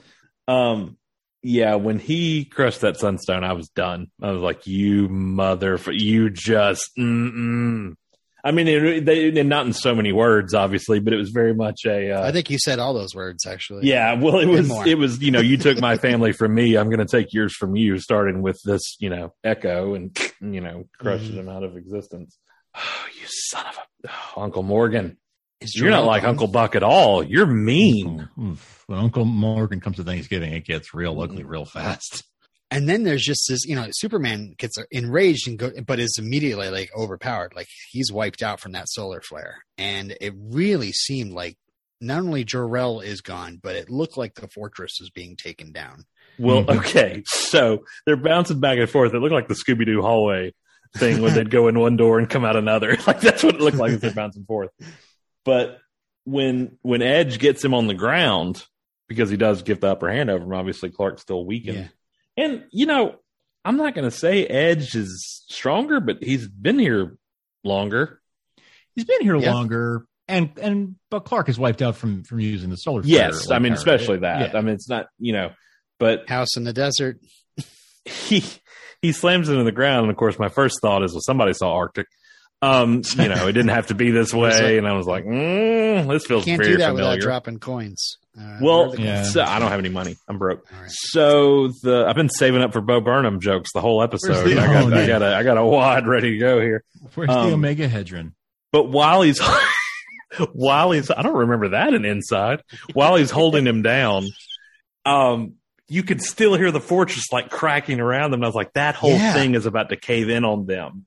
And then somebody really did see Arctic, which is an episode where Lex Luthor has Superman on the ground and the fortress caves around him. But it didn't happen. But I was waiting for it because he was holding him. You could still hear the ice cracking. And I'm assuming if it did fall, we would have seen it. You know. All right, so we go to the Cushing house. Obviously, we wanted to go here next. So Kyle's getting rid of that hangover. Kryptonian hangover. And we find out about Emily, who is like, you know, one of the small villains that was possessed, and we're kind of wondering where their mental state is afterwards. And all they know is that Edge was giving them powers and was mind controlling them. Nothing about aliens or Kryptonians or anything like that. So Kyle, it says he's sure he's going to get blamed for all this. And he starts his apology tour here, but was I saying to you guys, or was I saying to our buddy Tim? I was like, you know, one thing's going to happen out of all this. Once they go back to normal, Kyle's going to have to admit he was wrong. Like he's going to have to see the error of his ways, no matter how proud he is or how much he was doing the wrong thing for the right reason. He's still going to have to admit it. And he he goes to do it to Lois, and I was so happy. But then I was like, you wait, like he made sure nobody was around before he apologized. He looked to make sure the kids were gone. He was looking around to make sure Lana wasn't there. And I'm like, I know you got your pride, dude, but come on, man. Admit in front of everybody you were in the wrong and apologize to Lois. Like, I'm so glad he did it, but I was still waiting. You know, the fact that they literally had Eric go. They did? You know, look down all the corridors and make sure nobody was there before he opened his mouth. I was like, come on. I got to be honest. I didn't catch that either. I was so wrapped up in like, wow, he's actually apologizing. What a big moment. Yeah. That I missed that you were busy thinking about that kiss. Well, oh boy. There was that too. Yes, we kind of skipped by it, but Sarah is talking a little bit about assuming the worst about her dad. She feels bad, and Jordan's like, sometimes parents assume the worst about them, and then that's because, and Sarah's like, it's because families lie to each other. So, but Sarah thanks Jonathan for being honest and asks for a moment alone with Jordan. And Jonathan's like, yeah, on his way, kind of gives the eye wiggle to Jordan, and Jordan is immediately starting to apologize. Eye wiggle. What is that? You know, Jonathan gives him the old eye wiggle. Not a wink, but like I don't know, like your wife, is she a goer? Huh? Say no more. Nudge, nudge. Say no more. Say no more. Gave him the old eye wiggle. So yeah, Jordan's apology for not telling the truth, just like Jonathan, is interrupted by a kiss, and she says she doesn't want any friends anymore. And Jordan's like, me either. Fine. I know he's so eager. I do love, if you watch when they go out right before Kyle apologizes, they're all kind of just being like, Lois is smiling because she's happy for Jordan and Sarah, obviously, because they're, you know, she's kind of wrapped around his arm. Jonathan's playing with Sarah's hair. Hair, yeah. As they're walking out. It was just a cute little thing. It was cute. Yeah. It was very sweet, very just like, familial. But Kyle has a one-on-one with Lois.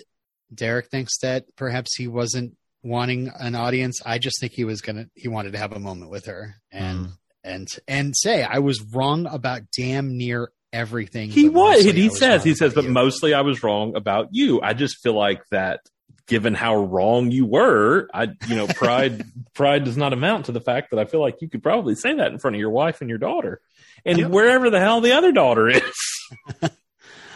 Well, we know there's a master plan, and Sophie is a major part of this. Yeah, and he says he's real happy that she's part of this town. So it's almost like, thank you so much, and I was wrong, and kind of like welcome to Smallville. Like I'm gonna stop being, you're good for this town. Yeah. Yeah. Mm-hmm. And I like Bitsy's like quick, just like thank you, and or thanks, and they just move on. All right, so we go to the Kent farm, and Uncle Morgan's here. Uncle Morgan comes to visit. Oh God! Well, of course, first Lois is like, hide the punch bowl. Don't let him near it. He gets mad when he gets near it. Lois does tell Jordan, like, me and your father have to have a talk with you about what we expect. I thought it was going to be kind of like a birds and the bees kind of joke, but it was more like a Jonathan Kent, Martha Kent kind of thing. Like, this is what we're going to expect. I'll cut the damn thing off. Use it in my house.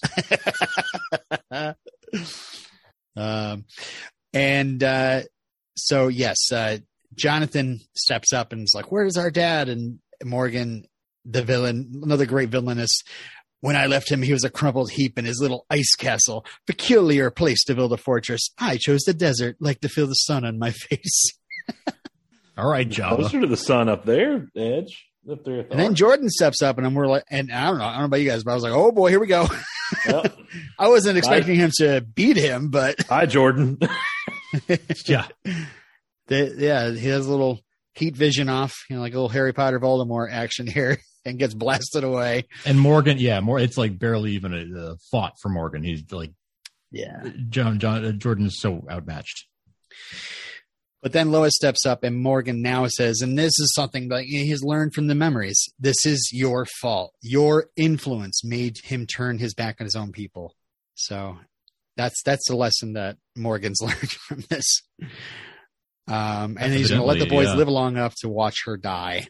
I didn't notice this the first time, but the second time, right before Superman lands, we see Jonathan kind of run to jump in front of before Lois gets blasted with heat vision.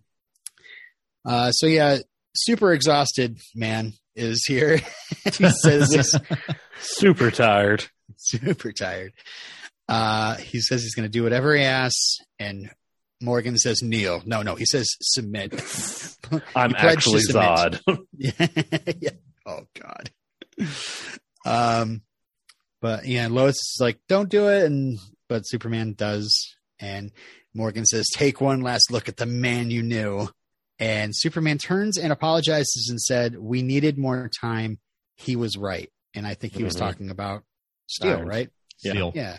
The captain. And the captain. So boom, we're in the desert, and then we get a flashback to, we got a year, 1987. And young emo Talro. Listen to the Smiths. I mean, he is there, man. He's had a hard life, so of course he's listening to Joy Division. We did get an answer to our question last week. Is this his Fortress of Solitude? Yes. Yeah. Lara's still nowhere to be found, but yeah. Well, in this flashback, he builds it, he goes inside, and his hologram, and I had to laugh. I'm sorry. This is one part of the show that just took me completely out of course, he's this disgusting, evil old man. Like, he was just he looked like something out of Dune or something. Just the most, I don't know. He looked like something that I have yet to be able to pinpoint. Like, when I saw him, I was like, oh, he looks like the guy who says mole. Bleh. No, not the actual actor, but just the way they had him made up. I was like, oh, he looks like, X. And I just could not think of what it was. I hate to go Lord of the Rings because I don't know all the characters, but he looked like the king that's king. Yeah, I kind of, that's not where my head went. He got Jafar. I got Sebastian Shaw's Darth Vader. Yeah. The helmet off. A little bit. Yeah. Okay, so some questions about dialogue and all this. One, he asks him if he has the Eradicator, and he says the Eradicator hasn't shown up yet. Yeah, Sophie's not here. Yes. Oh, God, Sophie. But he says the Eradicator's not here yet. We still have not gone back to that 6 year ago flashback. Yeah. Right. At all. We hadn't touched on it. Took that long for that thing to show up? I don't understand. It must have I need more information. Knocked off course. Yeah. I need more information about that, A. Right. B, there was kind of a throwaway line back at the farm between Edge and Superman that makes me, I'm not going to say it redeems this ending for me, but it makes me hopeful. When she says, say goodbye to the man you knew. Yeah, he says that, yeah. If because they make the mention of talking about the Eradicator here, he safely puts it in the cave wall, puts the key in the cave wall, and sorry, put a quarter in for me. I guess I'm getting ahead of myself, but obviously the plan here is since that Superman is submitted, they're going to use Superman to do their bidding. I don't think it's as much as a mind wipe as it is the Eradicator putting another Kryptonian inside him. Is that what you took away from this?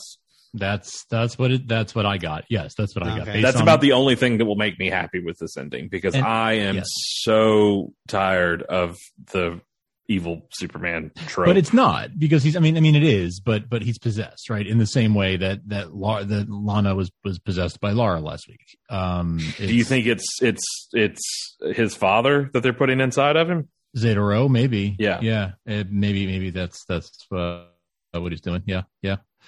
But it's not. I mean, I look at Zeta Rho and I'm like, I look at Zeta Rho and it's like, no wonder Lara left you. Look at you. Right. I know. Right. Look how old you've become.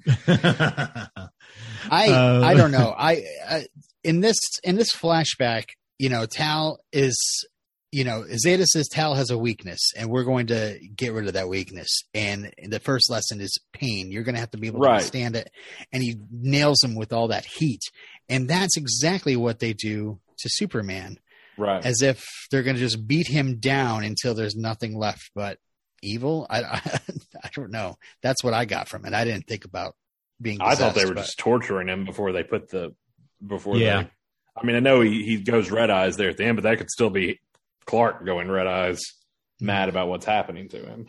And there's another cataclysmic event on the horizon. So, well, and here's the other thing I'll say, and I'm sure this will come home to roost in some regards. Obviously, Zeta Rho is shit towards his son. He's an asshole. Yeah. Edge kind of looks like he has some resolve, maybe. Like he doesn't really like what's happening. Like he's been fed these lies, and he's been brought up this way, and he's been listening to his dad since 1987. And so it almost makes me wonder. There were just a couple of shots of Morgan looking not so pleased with himself. So are you wondering if Darth Vader is going to throw the Emperor down the shaft? Yeah, that kind of thing. Yeah. At least the Emperor died, right? The Emperor died, right? Oh my God. Yep. And then obviously cutting back and forth with this of Superman being made to turn evil. Even saying it is Lois calling Steel, John Henry Irons, and saying, you were right. I think Superman's been turned. Right. And we have to wait for July 13th to see what happens next. Yeah. Yeah, we do. There's not much else left to this episode, but I mean, let's talk about it just a little bit. I mean, you guys, Derek, you were pretty irritated that we're doing evil Superman again. And to me, I almost think like, good, let's get it out of the way. That's how I feel. But didn't they already get it out of the way with the Other Earth Superman? That's a different show.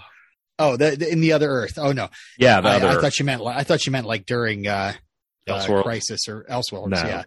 No, because that wasn't Clark. That was Dr. Faraday. That was just somebody who thought they looked good as Tyler. Yeah, I don't know. I guess coming off the heels of the long break between theatrical Justice League and then Snyder Cut and then evil Superman, and then once Snyder Cut hit, it was all this talk of what the other films were supposed to be and how he was supposed to be evil, and the anti-life equation, and and succumbing to Doomsday. I mean, to Darkseid and all that. And I'm just like, we have to. I'm not going to say it's lazy because it's not as much that to me as it is just. No, it's not that it's lazy. It's that it's not trying hard enough.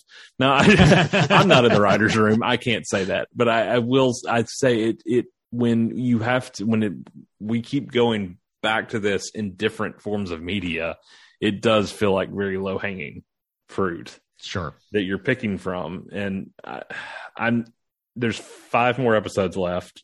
Any number of things can happen. I don't think he's going to be evil for 4, 11, 12, 13, 14, 15. 15. Oh, so 5. Oh, sorry. Yes.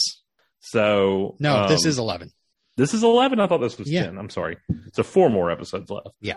I don't think he'll be evil for all of them. I hope he won't be evil for more I than don't one. think so. But I'm just kind of over it.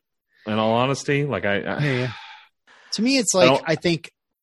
Like I said, getting it out of the way, but also like, yes, this is not. Luckily, this is not the season finale. This is the cliffhanger they leave off on. He's turned evil, like you kind of whoop-de-doo. Like we know season 2 is going to start, and it's going to be, he's going to be cured of it somehow. But this, it's like there's 4 more episodes left. There's more story here. Maybe we'll get like an episode of him being evil. I mean, this could have been a finale. It would have been a cheap way out of doing an actual finale, but that's a heck of a note to end on. That's true. Right there. So just funny. To come back. So many of these episodes I've been saying like, oh, this could be a finale. Like, that is absolutely, you're absolutely right about that. Last week, that, once you throw Holding Out for a Hero in there, it becomes finale level. I still can't believe that happened. I can't either. All right. Well, I think we're hopeful that it's. I don't think it's going to last very long, and I'm less annoyed about it than I would otherwise be, because it's not an Injustice sort of storyline where it's like Superman goes crazy and it's Clark in the driver's seat. Clark's not in the driver's seat here, so it's he's being used as a weapon, and okay, that may not be the most it's not something we've never ever seen before either. But it's not him consciously choosing to do the things that he's going to do. That said, I think that it's not going to get as out of hand as it did in the other Earth, in John Henry Irons' Earth, because we've prepared for this scenario now. Well, and at least it didn't come as the answer to some sort of trauma, like the death of Lois, or or something like that. Like, they were hinting at like Jordan controlling his anger. Like, is Superman going to turn evil because all of a sudden he loses control of his anger? Yeah. I mean, I think this whole season's been kind of like going, get ready for it because it's going to happen. So it's not surprising. We told you guys this was going to happen. I'm fine with him getting angry, but get angry at Edge. Don't put on a black suit just to. And that's the other thing. They're going to have him in the black suit again. Oh yeah. I mean, probably, but we don't. I don't know. I don't know that for sure. No, that's just an alien symbiote anyway. So, it's also a terrible movie. Ooh, shots fired. Got real doesn't there. Like Venom. SupermanTVTalk.com is where you can find us on the internet. Also, at Superman TV Talk on Twitter and at Starkville House of L on Instagram. You can also email us supermantvtalk@gmail.com. Hard to believe we only have 4 episodes left. Yeah. And then we're staring down less than a month, but still have a little break. So we're going to talk on spoilers about where you think things are going to land episode-wise. Ish. Yes. You going to do the math on that? Our resident mathematician? I tried last week, and I was completely wrong, so we'll see. Well, the internet can't all be winners. Yeah. In the meantime, thank you for listening, and don't know that we'll be back in between since it's a short break. We have lives. Leave us alone. But we will be back after go to the music. SmallvilleAnthology.com. You could go there. That was my segue, but you go ahead, Frank. No, that's it. That's all I wanted to say. That's it. Karate Kid. We're doing a documentary podcast about the making of Smallville. Chapter 2 covers seasons 1 through 4. Derek wrote it with our friend Tim. It's fantastic. Robin's in it. as the voice of Reason, Clark Kent himself. So check it out. That was too quick. You did that too fast. How did you get in? You are way too quick. That was way too good. Yes, Smallville never Anthology. accused of that. SmallvilleAnthology.com. Be sure to check that out. But we'll be back after the music to continue talking about Superman and Lois, because we're always around. You that quick with the other, but you can't do that? I was that's what going confuses faster, me. and Wow. you guys are dragging me. It took him 7 minutes to wipe out Metropolis. He has a family to fight for, which means he won't give up, and neither can we.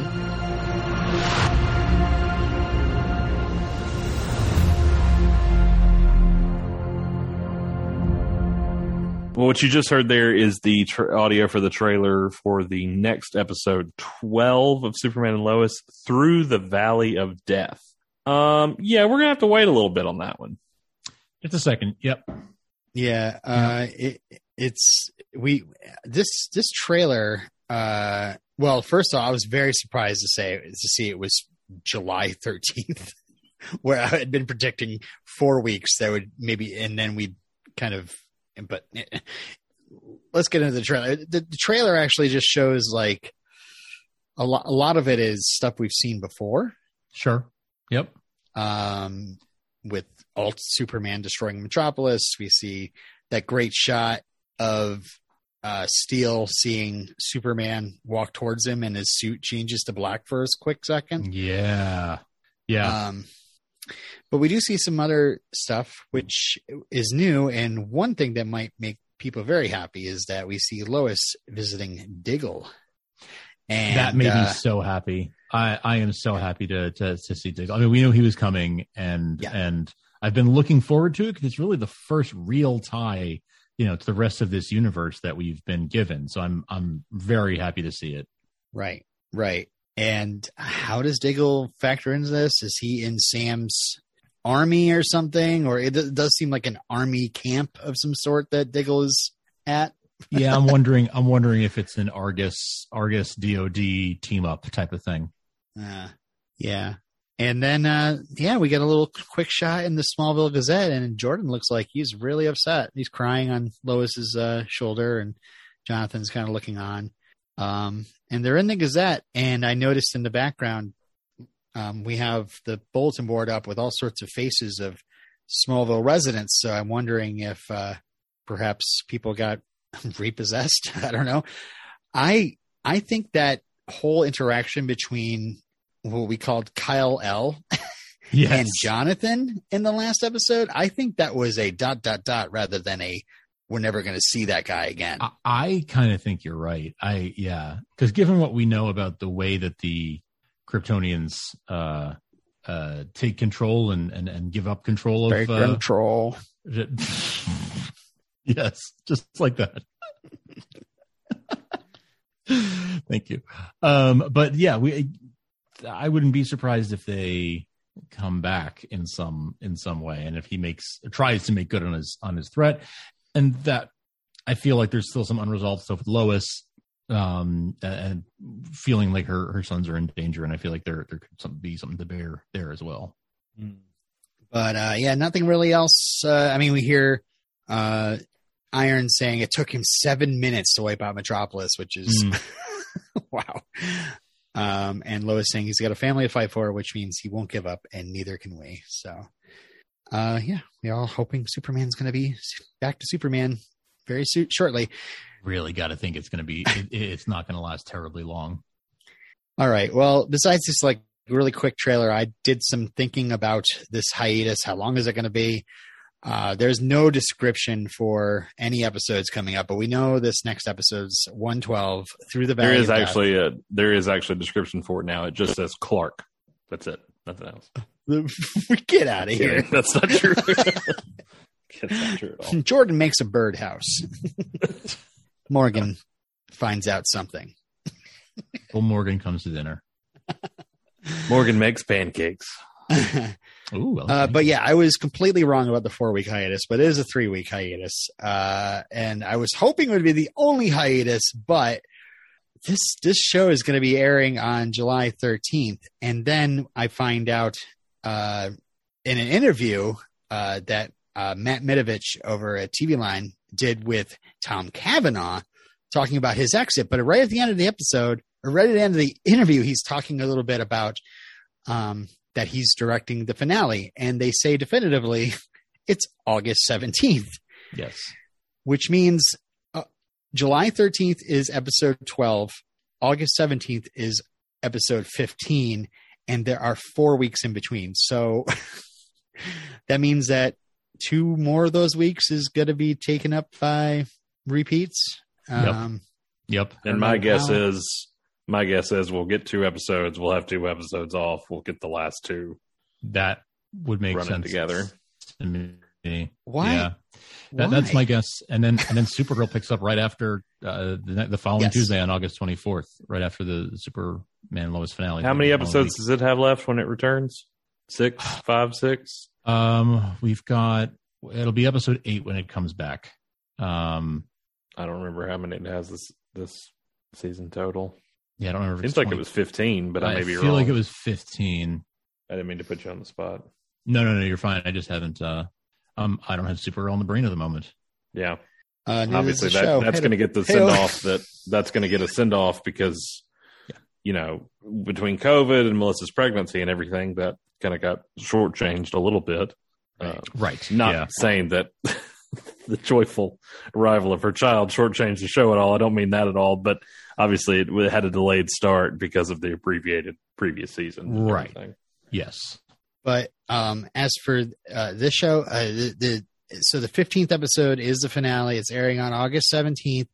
We've learned it's directed by Tom Cavanaugh, and Bitsy actually posted the cover sheet to the script on her Twitter, and it revealed the episode title is Last Sons of Krypton. And it's sons as in boys.